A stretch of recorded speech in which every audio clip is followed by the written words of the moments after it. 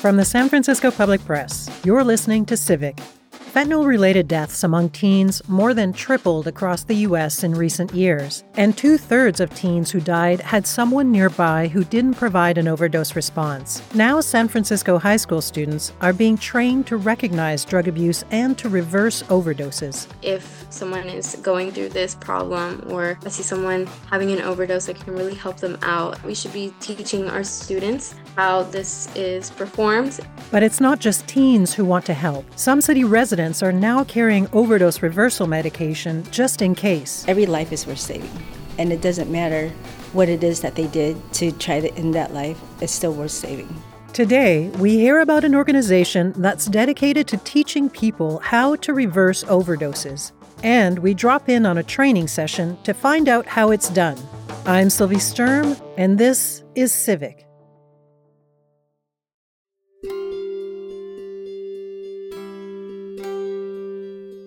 It's been 10 months since I began working on this series on San Francisco's overdose crisis, and since then, my reporting has taken a completely different direction than I expected. I thought I was going to be reporting on the city's newly opened wellness hubs.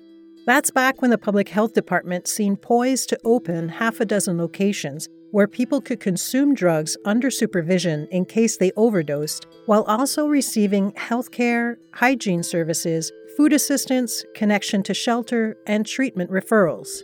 I have to admit, I harbored hope that they'd help save lives and ease the chaos on the streets, like what happened 20 years ago when a similar facility opened in my former hometown of Vancouver. But what actually happened in San Francisco during the months after I began reporting on the drug crisis was a total 180 from what I expected. Instead of opening wellness hubs, city and law enforcement officials launched a program to arrest people for drug use and force them to detox in jail, even though numerous studies show that this practice increases the risk of overdose death once they're released.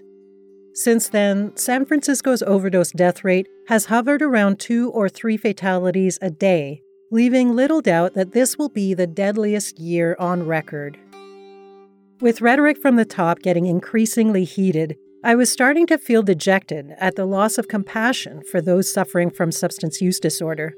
But then I shifted my focus and found a younger generation full of sympathy and understanding who were training to save lives. Drugs or any overdose isn't about your age or who you are. It's about a bunch of different circumstances, and anyone should be learning that. That's Jennifer Mendoza, a senior at Burton High School in San Francisco. She's among more than 1,000 teens in 3 states volunteering to be part of a program called the Faces for the Future Public Health Youth Corps. The program trains high school students in medical first aid, including overdose reversal. Sadly, its popularity may be linked to some grim statistics. 480 teens aged 15 to 19 died of fentanyl-related overdoses in California in 2020 and 2021, according to state data. And the work that FACES does could make a crucial difference. They train us for Narcan training or mental health training, and it really helps a lot, like I have friends that have some mental disorders, or someone could be on the street and have an overdose, and I know what to do in those situations to help out my community. If down the road, someone is going through this problem, or I see someone having an overdose, I can really help them out. And I think it's really important, especially in our school and at my age, that we should be teaching our students how this is performed, and we can help out more people with that. Faces for the Future is a healthcare career program for underrepresented students in high school and early college. It got its start in Oakland Children's Hospital in 2000 and now operates in New Mexico, Colorado, and Michigan. The program enrolls about 1,200 students a year in 26 languages. Brooke Bergantz is the program's deputy director. We train them in motivational interviewing, so how to have difficult conversations with individuals. We're also activating them as youth leaders, so they may be focused on youth leadership in any kind of issue that's facing their community.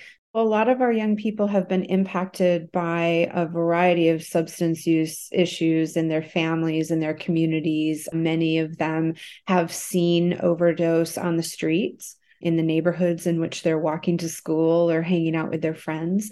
Some of them have lost family members to overdose. And so I think that in general, mental health and substance use disorder are a topic that's near and dear to their hearts. It's something they get really passionate about, particularly coming out of the pandemic. It's something that they talk about a lot, wanting to be there for friends and family, and understanding that these certifications are not just good boxes to tick professionally in terms of their own pathway toward career. But in addition, they often speak of feeling more confident. Like if something happened, I would know what to do. And I think that that's a really important thing for a young person. One of the program's innovations is something called mental health first aid. That's a key part of mitigating drug-related deaths, since more than 40% of teens who died of overdose from 2019 to 2021 had a history of mental health conditions, according to the CDC. It's in some ways kind of like CPR, except for mental health. So what you do is you learn the early signs and symptoms of different mental health challenges and how to approach the conversation with a person. So how do I get that started? How do I destigmatize talking about mental health? And then it follows a trajectory of escalation. So how do I support someone who may be entering a worsening stage? So for example, maybe they're experiencing panic attacks. How do I help them with that? We talk about overdose. We talk about non-suicidal self-injury. We talk about how to handle someone's thoughts of suicide. And so it's a full training. It takes usually a day. And, it's following that trajectory of sort of that initial sense of like, I think someone's struggling. How can I help connect them to some care, all the way to how do I handle a mental health emergency, which I think is really important. Mendoza said if she'd learned these skills earlier, she might have been able to help a friend who she hasn't seen for years. We're not really sure where they are right now, but we have a feeling that they're not here because they did a lot of drugs and, we're just rebelling a lot. And sometimes we talk about it with my other friends, like, I wonder where they're at now. You miss that person. You just wish they wouldn't make those actions. And if you could have helped out in a way, you could have helped them. And I feel like if I was more educated at that age, I could have had helped him or found help and given them the resources. The death of so many young people has left an aftermath of mourning parents, and many of them are leading awareness campaigns to help protect other vulnerable teens. Among them is Laura Didier. Last May, she addressed a California State Assembly committee dedicated to overdose prevention. Zach, my baby, he was 17. He was a senior at Whitney High School in Rockland. He was a straight-A student, an athlete, a self-taught musician, a kind friend to all, a loving boyfriend, and an all-around amazing kid. I watched a coroner take my son out of his bedroom. He and a buddy each decided to experiment, try a Percocet pill. Those pills must not have had much fentanyl in them. That's what's so sinister about these pills. They're not made with any content uniformity. One pill might contain very little. Unfortunately, 2 days later, Zach decided on his own to try one more. And that pill killed him very quickly in his bedroom overnight. And there are no words to express the excruciating pain of losing someone so young, so precious, with such promise, to a danger you didn't even know existed. And Zach's story is becoming all too common in our state. Fentanyl has irreversibly changed the drug landscape into this nightmare that we are witnessing today. I am not the only mom who has found their child dead in their bedroom. We've conducted targeted research to find that 2/3 of students between the ages of 13 and 17 are not aware of counterfeit pills. This knowledge gap is killing our kids. It is imperative that we fill that gap with information. And I know that they are responsive to it. I know because since the beginning of this school year, I have spoken in front of probably upwards of 70,000 high school and middle school kids and their parents. They receive this information willingly and gratefully. They know that this is killing their peer group. They need to see that us adults care about them. It looks like awareness campaigns in schools and spreading by word of mouth might be helping. Last year across California, 151 teens aged 15 to 19 died of overdose. That's a 40% decline in 2 years, according to state data. Heightened awareness might also explain the growing number of fentanyl-related emergency room visits among teens as peers become more familiar with the symptoms of overdose and are quicker to call for help. Last year, 330 ER visits statewide involved teens overdosing on fentanyl. That's up from 262 the year before. But it's not just high school students who are paying closer attention. I met some students at UCSF who've taken it upon themselves to organize overdose reversal training seminars. My name is Maya Scarpetta. I am a second-year PhD student in the doctoral program Epidemiology and Translational Sciences. Hi, I'm Rachel Moreau. I am also in the doctoral program in Epidemiology and Translational Sciences at UCSF. I'm a first-year PhD student. I don't think that anybody living in SF is not in the presence of drug use, whether it's your friends, your family, your neighbors, folks that you interact with on a daily basis. And I think a lot of us kind of intellectualize it and focus on it from a research perspective, or like, we'll learn all the facts we can, but it's like, what would we do if somebody was actually standing in front of us and needed our help, which is not out of the realm of possibility at all. So we started thinking back in the fall about getting UCSF community members together to talk about like kind of our place in the community, what role we can play, and then also to train folks who haven't been trained in naloxone administration and to give out naloxone to those who wanted it. So we wanted to create a more engaging space and also like a more holistic kind of event where folks could learn about harm reduction from the research perspective, get like a really comprehensive training, get their Narcan all in one kind of experience, and then also potentially meet folks who they could like dialogue with and talk more about their role in harm reduction. To provide the training, they partnered with an organization called the DOPE Project, aka Drug Overdose Prevention and Education, which is a branch of the National Harm Reduction Coalition. The DOPE Project began in 2003, and today no other organization in the country hands out as many Narcan dispensers in a single city. In 2022, the organization handed out more than 33,000 doses of the medication and received reports of more than 9,000 overdose reversals. I attended a training session at UCSF led by the DOPE Project's Melissa Matheny last April.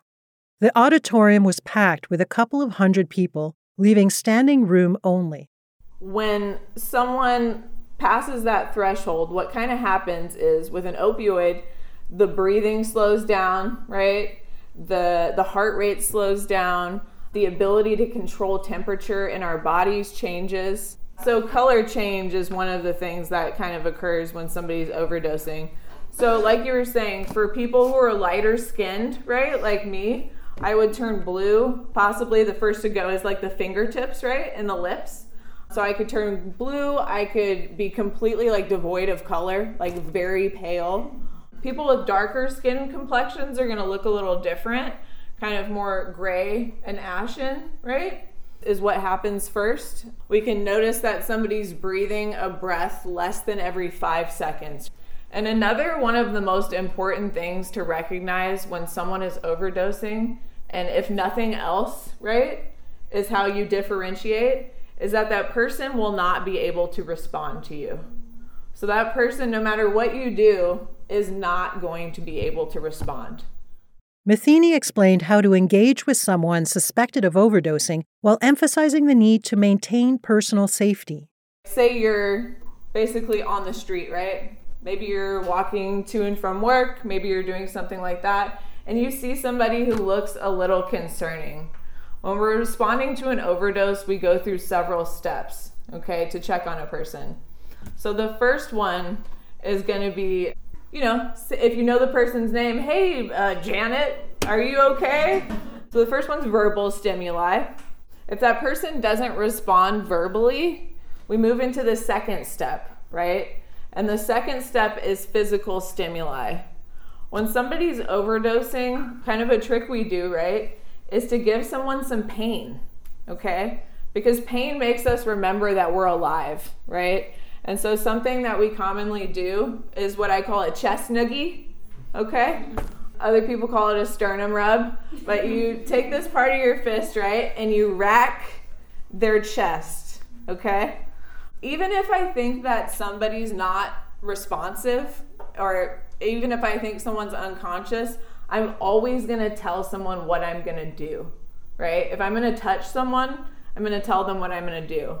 So if I'm going up to somebody on the street, I do that verbal. Sometimes what I do is I'll tell them that I'm gonna kick their foot just to do a little tap, because I like to give myself some space, right, in case I need to back up, because I've had people wake up very unhappy. So I like to give myself that kind of little head start, right? But yeah, always telling people what you're gonna do and when you're gonna touch them, right? Sometimes if you're in like a colder climate, the chest is not as accessible. People wear thick jackets and different things. You can do one of these, rack this area of the lip, and that hurts too. You don't gotta do it too hard, but that will alert someone if the area of the chest isn't available. Also, a mom pinch, terrible. If you try it, it's very uncomfortable and will definitely wake somebody up if they're not overdosing, right? And so basically, if we do these things with somebody, if we verbally try to get them to respond to us, if we physically do a sternum rub and they're still not responding, we do another final step before we move into the response of the overdose.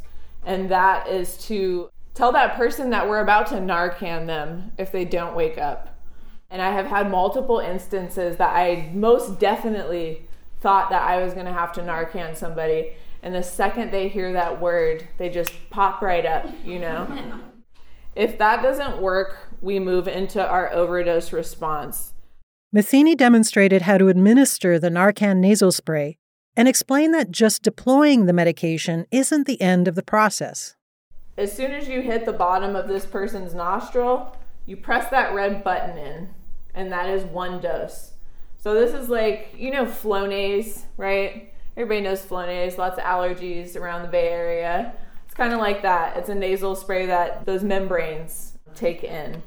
After you give your first dose of Narcan, you want to get on the phone and you want to call 911. And we want to do that because we don't know if somebody has co-occurring health issues. We don't know if somebody has heart problems, all kinds of stuff, right? I highly recommend that you say that that person is non-responsive. And that way, EMS in San Francisco is pretty solid and they get to the scene most of the time within like 5 minutes, 5 to 7 minutes. While you are waiting for an ambulance to arrive, the most important thing, and that people have been doing for years and still do in other states where Narcan access is very limited, is you want to do rescue breathing. You're going to rescue breathe until those EMTs get there or until that 5 minutes is up. And kind of what we do when that 5 minutes is up is we repeat this process again, right? We wait for that Narcan to take effect, and if it doesn't, then we use another dose and repeat the process of rescue breathing. A lot of the time we're getting reports of people using like 2 Narcans in general. That has risen since fentanyl has become really prevalent in San Francisco. If you are successful, right, and if this person comes back when you're with them, you're gonna start seeing their color return. People feel differently, right, when they're resuscitated. Some people are very confused. If you've ever seen somebody have like a grand mal seizure and what that looks like when they come out of it, like, where am I? What happened? Why are all these people around me? So just kind of remember when somebody comes back, people are freaked out. People don't know what's going on. People go into acute opioid withdrawal immediately. Okay, so somebody is going to be feeling like the flu times 10. And a lot of the time, especially when we're responding to an overdose on the street, that person does not have a home to go to at night. And so imagine feeling so sick and being on the street. It's very rough. Acting with compassion, right? And also giving that person some space.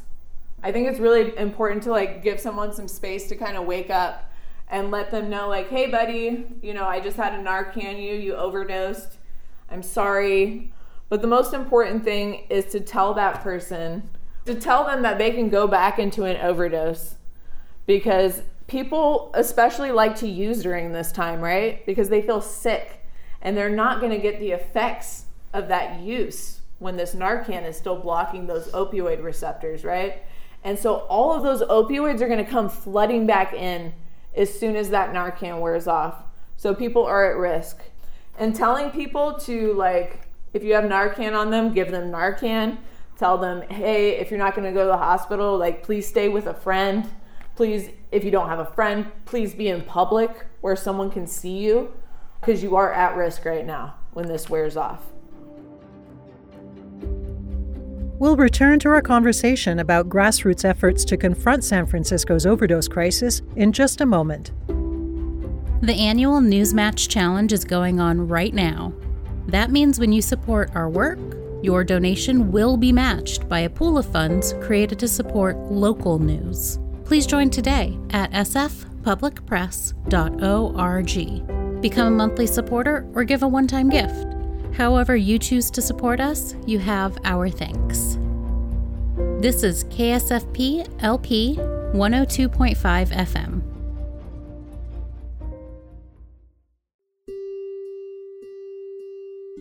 Before the break, we talked about the DOPE Project's training sessions for the UCSF community. The organization also trains people who live in places with the highest concentration of overdose fatalities in San Francisco, single-room occupancy buildings, or SROs. These SROs provide supportive housing and services to people with long histories of homelessness. It's the Housing First philosophy that we covered in our second episode of this series, discussing the connection between the opioid crisis and homelessness. The idea is that people with substance use disorder get housing, counseling, and treatment, and they aren't kicked out for using drugs as they would in a treatment-first model. Studies have shown that, compared to treatment-first programs, housing-first clients are less likely to drop out of treatment and significantly less likely to use or abuse substances. Kelly Knight is a medical anthropologist specializing in substance use and mental health. I really respect sober living environments. I think it's a really important choice for people, and it should be available. But we also need to recognize that sometimes that's not, life is long, and there's a lot of different iterations and relationships that people have with their substance use over time. And so how can we create systems that acknowledge that and help protect people, give them the support that they need, as opposed to doing the opposite, which would be, a sudden eviction. Take Susan Lefevre, a resident of an SRO called the Minnalee. You have someone like me that needs it not just for emotional support, but I was in a car accident 10 years ago. We met her in our first episode. Lefevre said she consumed drugs more moderately after moving into stable living conditions, but she still relies on drug use to cope with chronic pain and emotional trauma. It hit the grooves on the side of the road.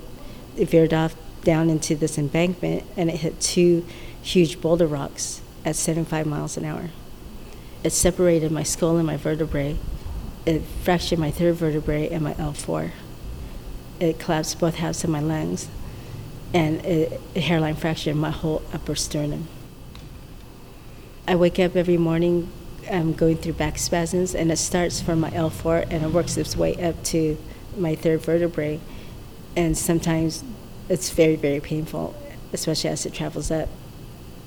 So that process can take anywhere from 2 to 4 hours. With street pharmaceuticals, you go through that for 20 minutes. And then you can sustain yourself throughout the day. I mean, it still comes back, but it's not as bad. I have a dog I have to take care of, and and other responsibilities in my adult life. Why rely on the street pharmaceuticals rather than having a prescription pharmaceutical? It's stuff like Vicodin puts me to sleep.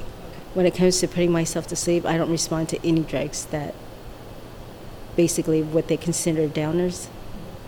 because I like having the energy during the day to do what I need to, and to sleep it off, that'll just put me into a depression that I don't need to be in. Did it change your drug use at all, having housing? Actually, it did. My intake is considerably less. There's not the emotional stress. There's also a horrible irony connected with moving into a safe haven. While living on the street is gravely detrimental, it does let others notice when a person is overdosing. Using drugs in isolation means no one may notice until it's too late. Kelly Knight explains. There can be a complex relationship between gaining housing and increased overdose vulnerability. And so what do we do for people who are unsheltered? And then what do we do as they transition into what we want, which is permanent housing of some kind, supportive or otherwise? And then what happens in those housing settings that we need to predict and pay attention to for their overdose vulnerabilities? A Chronicle investigation last year found that 40% of people who fatally overdosed from 2019 to 2022 died while inside an SRO in the Tenderloin or along 6th Street. To address this, the DOPE Project collaborated with the San Francisco Department of Public Health on an overdose prevention training program specifically designed for people living in permanent supportive housing. In February 2021, 2 SROs were recruited to participate in the pilot, the Cadillac and Minnalee. The project involved recruiting residents to become peer responders in cooperation with the building service provider, DISH, aka Delivering Innovation in Supportive Housing. The peer responders were given overdose reversal training using Narcan. Residents got emergency buttons to push in case of overdose. These sound an alert on a peer responder's phone, which launches them into action. Susan Lefevre is now a peer responder. She says it's a system that works because people in supportive housing can be distrustful of authority. So if something goes wrong, they're more likely to reach out to her than the building's staff. I think we have one of the lowest OD rates out of any other SRO because of the peer leadership expansion. And most people, they're going to respond to people like us within their community a lot better, a lot warmer, with a little bit more trust than somebody that works at the front desk. It feels like I'm useful, like I have a sense of purpose. I'm not just one of the statistics in the SRO, that I'm actually helping within the community. Every life is worth saving, and it doesn't matter what it is that they did to try to end that life, it's still worth saving.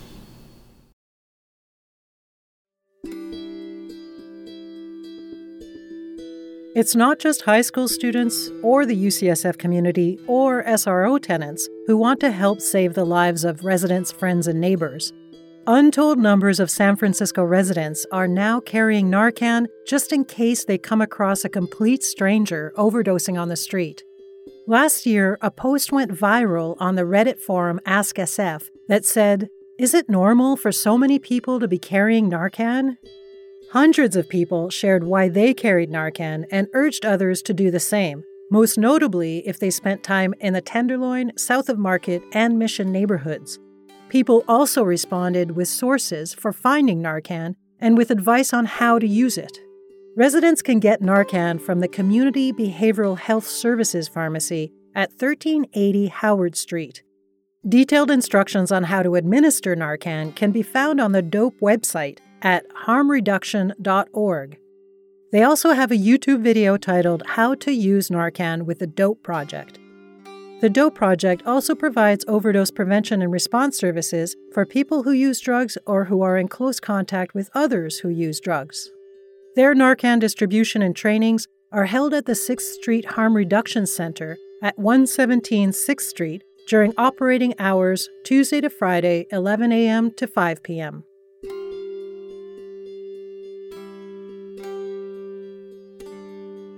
This is the final episode of our 6-part series on San Francisco's overdose crisis, and I'm happy to end it on a positive note. It's gratifying to see so many residents showing compassion. Because if there's one thing I've learned from my reporting, it's that stigmatizing people with a serious drug use disorder makes things worse. But the story doesn't end here, and since drug-related fatalities keep adding up day after day, our coverage will continue. Future reporting will investigate the impact of city, law enforcement, and public health policies, especially on the most marginalized members of our community. In the meantime, if you've enjoyed this episode, please consider listening to the rest of this series, San Francisco and the Overdose Crisis, to get the full picture of how we got here, what's helping, and what might be making things worse. And if you have listened to this series, thank you. I'm Sylvie Sturm, and you've been listening to Civic. Civic comes to you from KSFP LP 102.5 FM in San Francisco. Our theme music is by John Dillon. Additional music was supplied by the Blue Dot Sessions. Our team includes producer Leanna Wilcox and contributor Mel Baker, who is also the program director at KSFP. KSFP is a project of the San Francisco Public Press, a nonprofit investigative newsroom. Find our reporting at sfpublicpress.org. Civic airs Tuesdays and Thursdays at 8 a.m. and 6 p.m. on KSFP. Subscribe to our podcast by looking for Civic from the San Francisco Public Press on Apple Podcasts, Spotify, Google Podcasts, or wherever you get your podcasts. Support our work by going to sfpublicpress.org/donate. Thanks for listening.